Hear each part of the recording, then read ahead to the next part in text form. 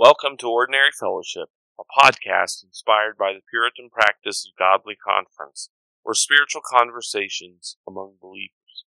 These spiritual conversations offer practical spiritual help for Christian living. Welcome to Ordinary Fellowship. I'm Jeremy Lee, and with me as always is my co-host Matthew McLaughlin. Hey, Jeremy.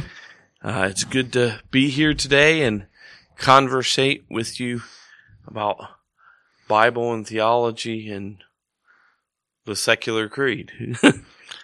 Yes, conversating is a good thing. We missed a week. We did a podcast on the law and the Christian. So we're back to our series. We have 2 more to go where we're discussing the secular creed. As I've described it before, there's just signs up in people's yards, probably in your neighborhood, that say, "In this house we believe," things like Black Lives Matter, love is love, etc. Now, there's a couple different signs, and we've been following Rebecca McLaughlin's book, A Secular Creed, and the one that she used is there's another one. So these 2 aren't from her book. The next 2 that we're going to talk about one this week and another next week. So what we're going to talk about today is immigration, and I've seen 2 versions of this part of the secular creed. One is it says we're all immigrants, and the second one is no person should be called an illegal, or no person is an illegal, I think is actually how it's said. So as we've done with the other ones, before we get to the biblical idea about this, let's consider these 2 ways of, I think, saying the same thing. The one that actually says we are all immigrants, I think we can affirm more confidently than the one that says no person should be called illegal. But so let's talk about that. So,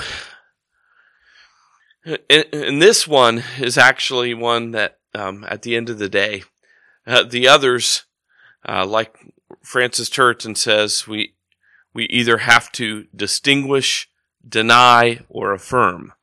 The others we've been distinguishing and denying. This one we're actually, at the end of the day, we are going to affirm, with some qualifications on the wording, right? So, the "we are all immigrants," I think, makes sense on the surface, right? Right. Everybody came from somewhere. People have moved all over the earth as long as there's been people on the earth. Now, maybe the first people, wherever the first people were from, they weren't immigrants, but everybody else has been, pretty much. Wherever that one place on earth is that people started from, we're not going to discuss or argue about that. Wherever that place is, maybe you could say those people aren't immigrants, but everywhere else, we've all come from somewhere else, if you go back far enough in history. So, to me, this is a statement that we can affirm, that we indeed are all immigrants. And as we go through today, you'll see how I think this has relevance, and we can actually support this biblically for us as Christians and how we treat immigrants. So, any thoughts on that one, Matthew? No, just that I would agree with you that the only reason people would not affirm it is because they haven't actually thought about it. Right. Or they're prejudiced against it, right, because of the source or something like that. Right. But, so the other issue, the other one is that no person should be an illegal. Now, I think this one we have to qualify a little bit. If we're giving the people who created this sign and the people who share this sign, if we're giving the judgment of charity, if we're giving the benefit of the doubt, then we could say, yes, we agree. I think the idea, if we're giving the benefit of the doubt, is that we shouldn't depersonalize human beings by calling them illegal. That's a problem, because then that would mean you're treating them in a certain way. You're treating them possibly as subhuman. Okay? That I don't think we can disagree with. We obviously want to treat people, all people, with dignity and respect. That doesn't mean we agree with everything and affirm everything that they say or celebrate everything that they think we ought to celebrate. But it does mean that we treat people with dignity and worth, because all people are created in the image of God. So if that's what they mean, that we shouldn't depersonalize people by calling them illegal or treat them as subhuman because we call them illegal, then I wholeheartedly endorse that. However, I don't think that that's really the sense that they're trying to get across. I think they're making a statement that there shouldn't be borders, that there should be open borders. Again, this is a debatable question, whether people should be free to move back and forth across borders, or that there should be borders and how protected they should be. And I think some of it depends on the circumstances, right? If the nations surrounding you hate your guts and want all of you to die, it's probably smart to have very strong borders. Whereas if you're relatively at peace with your neighbors, then it's not really necessary for those kind of things. Nations are free to determine their own immigration policies and things like that. A nation has a right to say who is and who isn't allowed to be in their country within the overall moral law of God, whether they recognize it as a moral law of God or not. So, I again, with this particular way of saying it, that we shouldn't call no person should be illegal, we have to distinguish there. We have to say, if all they mean is we shouldn't depersonalize and treat people as subhuman, yes, 100% we agree.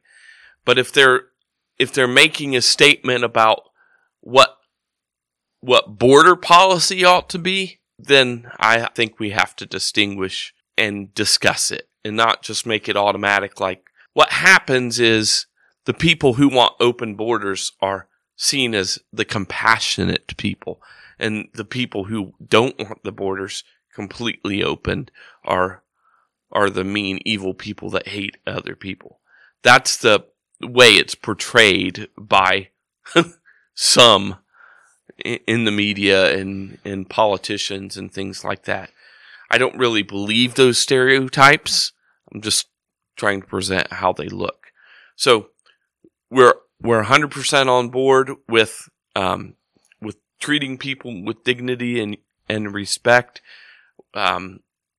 We understand and affirm that all people are in some sense immigrants, and that ought to affect the way we deal with immigration and border policy and all those kind of things. So, unless Matthew has something to say, we're going to move on to what the Bible says about these issues and try to come up with some application here. One thing I want to say, and we've tried to say this throughout this, we're not trying to say this ought to be the policy of the government. We're not offering policy proposals. What I want to do is offer what the Bible says about foreigners and things like that and how they should be treated, so that whatever the end of the policy is, whatever the decision is, whatever the wisest course of action is, this is the basic way we ought to be treating people morally. So we're not going to argue about open or closed borders or somewhere in between that. We're trying to present a biblical case for how to treat people regardless of their status in one country or another. So does that make sense? Yeah. Because we're not really doing this about politics is what I'm trying to say. So the Bible actually, especially the Old Testament, has a lot to say about strangers, sojourners, and foreigners. We don't have time to look at a lot of the passages, but we're going to look at some.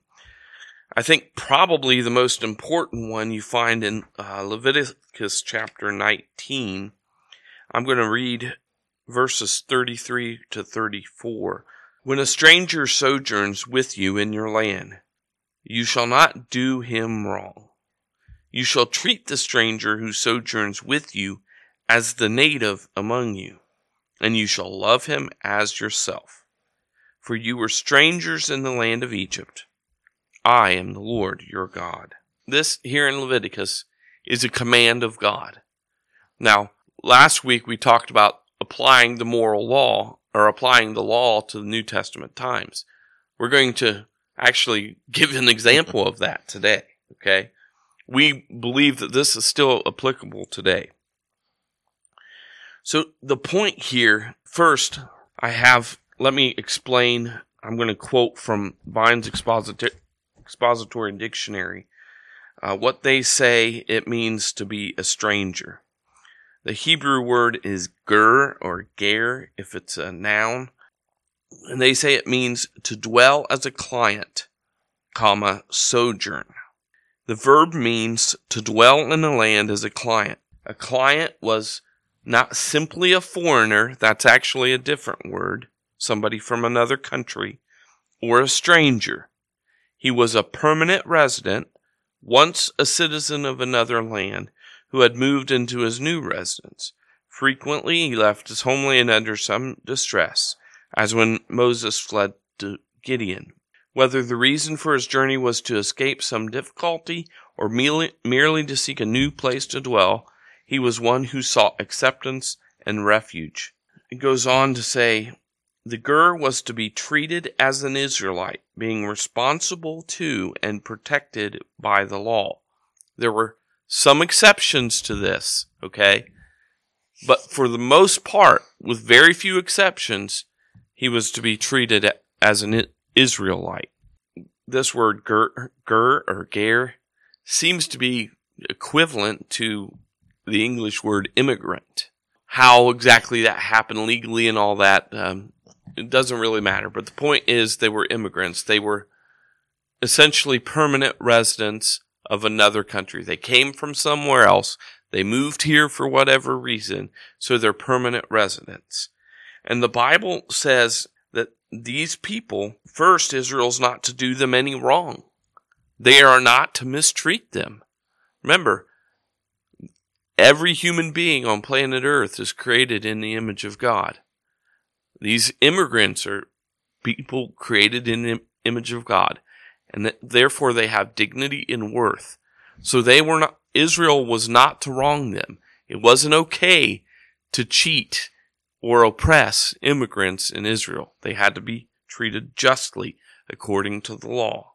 It reiterates this in verse 34. You shall treat the stranger who sojourns with you as the native among you, and you shall love him as yourself. And I think one of the critical things here is the reason why you're supposed to do that. The Bible says, for you were strangers in the land of Egypt. I am the Lord your God. That sounds an awful lot like you are immigrants too.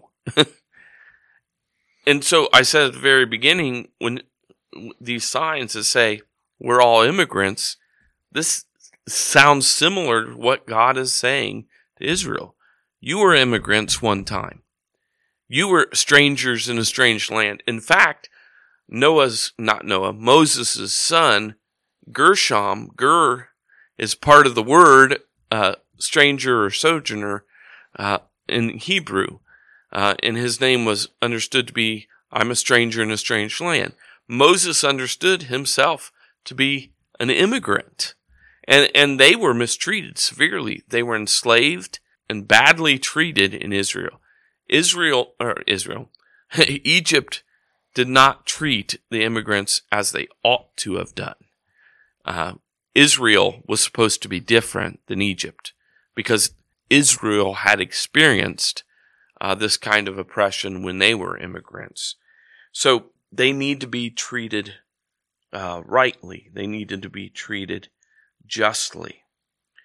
In Deuteronomy chapter 24, beginning at verse 14 till the end of the chapter, it says a lot about immigrants there. 3 things that I want to draw your attention to. They say they've got to be paid, they've got to be treated justly, and you're supposed to be charitable to them.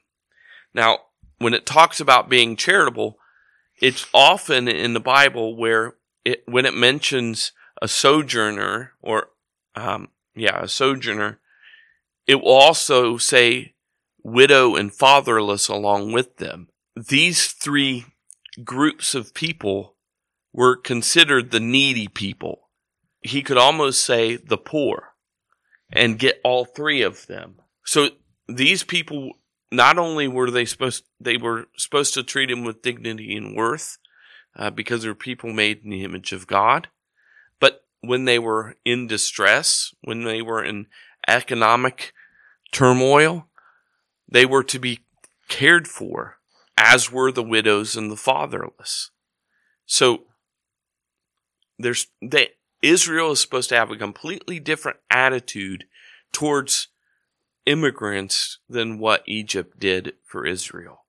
They needed to pay them a just wage, treat them justly, and be charitable to them when charity was called for. So this is the example from Israel. We'll move on from there in a minute. Do you have any thoughts, any clarifications that need to be made? I think we need to remember the description of how the Old Testament has talked about these things and help ourselves apply them to how we think things through. Because I think if we're honest, we don't think about it through a biblical lens and how Jeremy's just expressed, but rather we spend far too much time considering this from a political framework. And we get ourselves into trouble because then what we try to do is we try to force scripture into a political framework and try to make the 2 mesh. And bluntly, you can't do that because the political framework is not accepting of it doesn't take into consideration the moral law. It just doesn't. Right. And often, unfortunately, what happens is the rhetoric is really terrible at times. Right.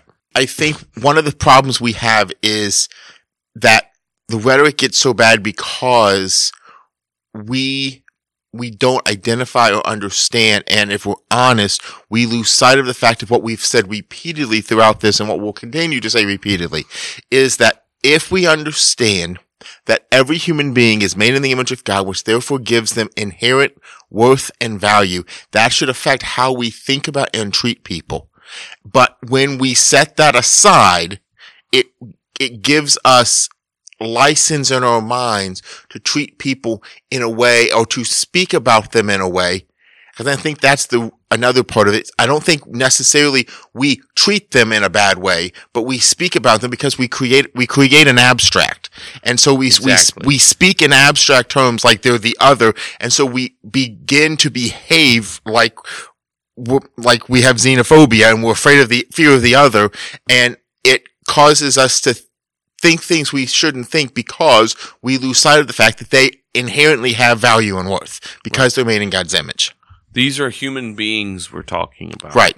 Not some political football that we're tossing around and trying to win a fight about. They're correct. Real live human beings that are made in the image of God. Exactly. And it matters how we speak of them because our words are really a reflection of our heart. Exactly. And so we can, if we're saying these things about people who are immigrants, we can't divorce what we say from what is in our hearts. Correct. And we have politicians and news media who find bad apples among immigrants, and then that leads to prejudice because a few people are bad, and then it's assumed all of these people are bad. It leads to fear and prejudice, and then abstracting them and we think of them all as murderers and rapists and drug dealers. And it's not to deny that those are real problems, that we're not denying that those problems exist. Right. But it's not right to take one or two examples when you've got 100 positive examples and make the one or two bad examples exemplify the whole bunch. Right. And just from a theological standpoint, this goes back to the fact that each of us have personal responsibility for our own sin. And so we're answerable for our sin. We're not answerable necessarily for other people's sin. And so if I don't want to answer for every person who looks and behaves like I do and everything they do wrong, then it's wrong for me to place that same burden upon another group of people and make them answerable for the sins of the entire community when they didn't commit those sins. Right. Let me show you how we know this applies to us. So in the Old Testament, Israel is a sojourner. Not only were they sojourners in Egypt, but they are also sojourners in the land. Even when they went into the promised land, they didn't own the land permanently. It was God who owned the land. It was God's land. And this is what we learned from Joshua, where we read all that stuff about dividing the land. That is kind of boring. The point is, God owns the land. It's His land. He distributes to whomever He pleases. And He's the one who gives portions of the land to Israel. And they're to maintain what God has given them. Israel is like renting the land temporarily. They're only stewards of the land. They don't own it. God owns the land. It would do well for us to look at our own nation in the same way, but we're not going to go down that rabbit trail. So Israelites, yes, when they were Egypt, they were strangers in a strange land. But even when they were in the promised land, they still were sojourners in this world. The psalmist even mentions several times that he's a sojourner in this world. So not only, I understand from there, not only the people as a whole are sojourners, but every individual Israelite is a sojourner as well. And this is also talked about in the New Testament in Hebrews chapter 11. It's speaking of Abraham and his sons. And the scripture says, "These all died in faith, not having received the things promised, but having seen them and greeted them from afar, and having acknowledged that they were strangers and exiles on the earth."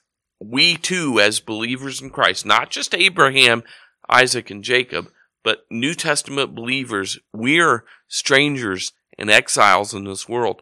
We're pilgrims in this world. This is not our home. It's temporary. And in the meantime, we're stewards of what God has given us, but God owns it all. So we too are sojourners. So when the Old Testament says that we're to treat immigrants as natives, we're to love them as ourselves, because, speaking to Israel, they were strangers in a strange land. We also understand what it is to live in a home that is not our home. The difference is, of course, we've never been to our home, and they're coming from their home. So there's differences, but we're strangers in a strange land as well. We should know how it feels to not fit in, to not adjust to our native land, and I'm doing the scare quotes. We know how, we ought to know how that feels, because we're heavenly citizens. Our citizenship is heaven. We have dual citizenship, yes, and we need to be stewards of what God has blessed us with. But our prime allegiance is to the kingdom of God and heaven.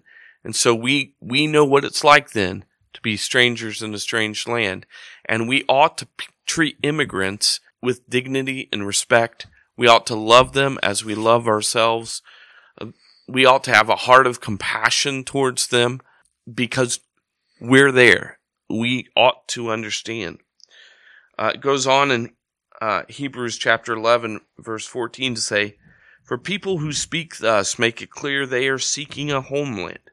If they had been thinking of that land from which they had gone out, they would have had opportunity to return. But as it is, they desire a better country, that is, a heavenly one. Therefore God is not ashamed to be called their God, for he has prepared for them a city." What I'm saying is we need to see ourselves primarily, chiefly as citizens of the city of God, and only secondarily as citizens of whatever nation or state we inhabit, which for us happens to be the United States. So our primary allegiance is to the city of God. And because we live in another place, we ought to treat people better than what we sometimes do. So, and then another thing I would add is that unity between believers should transcend national and cultural concerns. So, what I'm suggesting is that immigrants who are Christian, especially, we ought to have more in common with them than native-born citizens in America, because we're brothers and sisters in the Lord. And that relationship is primary to any relationship that we have nationally. Any thoughts about that before we try to sum up what we're saying and close? I think that we strongly need to consider that last point. Well, actually, I think we need to strongly consider the whole thing, but specifically about the last point, in that it's not just that we should have more in common. It's that we do have more in common, because we are part of the same family. But again, this goes to what you were talking about before, is that we identify ourselves, because ultimately this whole secular creed boils down to identity questions. And so this is another example where we see our identity as a national or cultural identity, as opposed to seeing it primarily as a spiritual identity, that we either are or are not children of God. And if we are, then that is our primary identity, the primary marker, and it affects how we interact with everybody, but it also affects how I understand the relationships that I have, specifically in this context, and whether they're an immigrant or not is less important than to understand whether or not they're a child of God or not. Because all of us, as you said, it says in Hebrews, and it says again, Peter says the same thing, that we're strangers and pilgrims in a foreign land. Right. So I think to give some bullet points, what we're suggesting is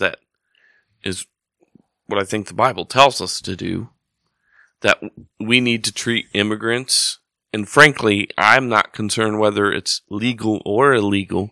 We need to treat immigrants with dignity and worth, because they're made in the image of God. We need to treat them fairly and justly, because we understand what it's like to live in a country that's not our own. In effect, we're saying we need to love them as we love ourselves. And then finally, we need to look at immigrants not through a national lens primarily, but we need to look at them through Christian lens primarily, and only secondarily through a national lens. So I think those 3 bullet points are a good thing to end on, unless you have any final words, sir.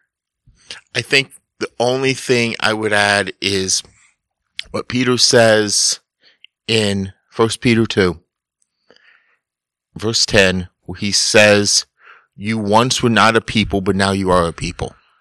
So it's inherent upon us to identify our people, and then to treat everyone like we have been called to, because if we are the children of God, then we should behave like our Father has called us to. Right. And so whatever policy decisions we make, because there has to be decisions made, right? Right. Whatever policy decisions we make, as Christians, we need to think about it through that lens rather than only through politics, partisan politics especially, and even national politics. The kingdom of God should trump all the others. Right.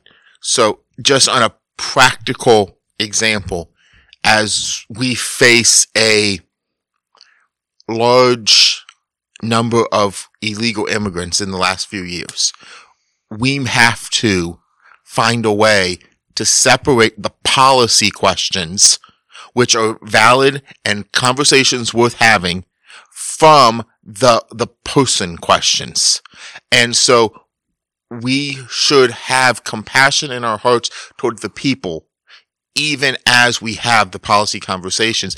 And those, all of that, as Jeremy just said, should be driven primarily not by national or partisan identity in question, but rather by who we are in Christ. We thank you for listening to this episode of Ordinary Fellowship, a podcast ministry of Two Rivers Community Church. For more information about Two Rivers, you can find it on our website at www.tworiverscc.org. We look forward to your questions, your comments, and even dreaded hate mail at ordinaryfellowship@gmail.com.